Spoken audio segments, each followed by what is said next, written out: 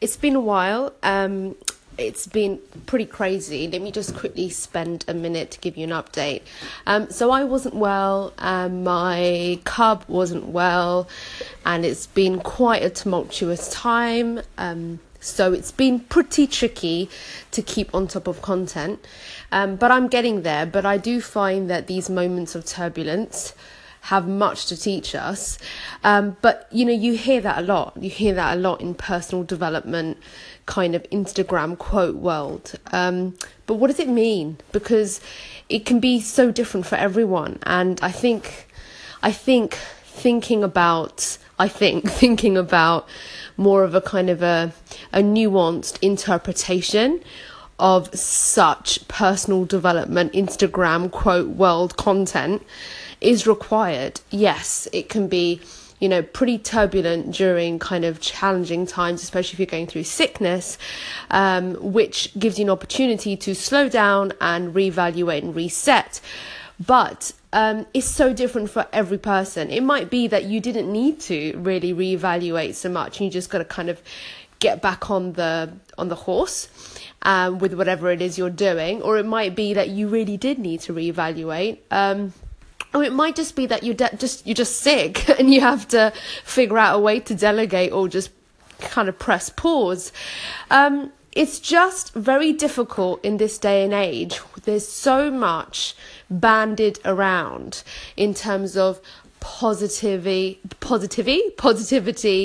motivation. That's so general. It's very general, and many people are doing very well off of churning this very general motivational content out there. And there's very impressionable people who are soaking it all up without really interpreting for themselves. And when you were at school and you had to study a text, and everybody would have to go home, or you'd have to write an essay and interpret it your way. Yes, you'd have some kind of guidelines to kind of go home with, and to kind of, let's say, use as benchmarks. But really, you still had to interpret it for yourself. That's if you didn't cheat. Now, the problem with a lot of this kind of content that I'm talking about, the motivational, positive, Instagram quote world content, is that it doesn't leave you much room for interpretation. And that's the grey area that I am just so damn obsessed with, because it's the opposite of bandwagoning. I am so not with the bandwagon, and I find it excruciatingly painful to observe the bandwagoning of everything, really, not just politics. It's pretty much everything. And it's a quick fix for some to kind of garner more of a following, but it's also dangerous, because if you jump on a bandwagon and you start to live according to that bandwagon, identity or way of being, you've pretty much lost your own kind of unique view.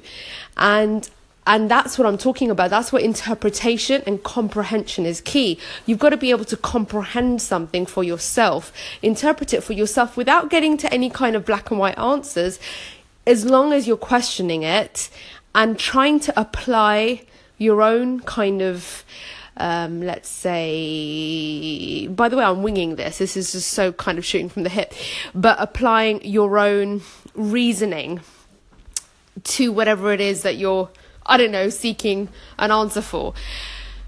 If there is information out there, it's really important for us to apply our own reasoning, and it's done through practice, not just by sort of sitting in a static way, but through momentum.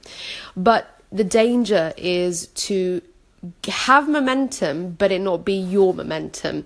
It can end up being something that's pre-existing. It's a very external structure, external way of being. It's not really you. It's not about you.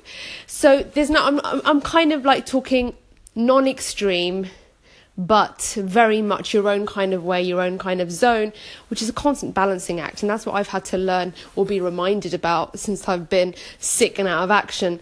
I've kind of got to get that kind of balance just right, but it's a constant practice. See you guys.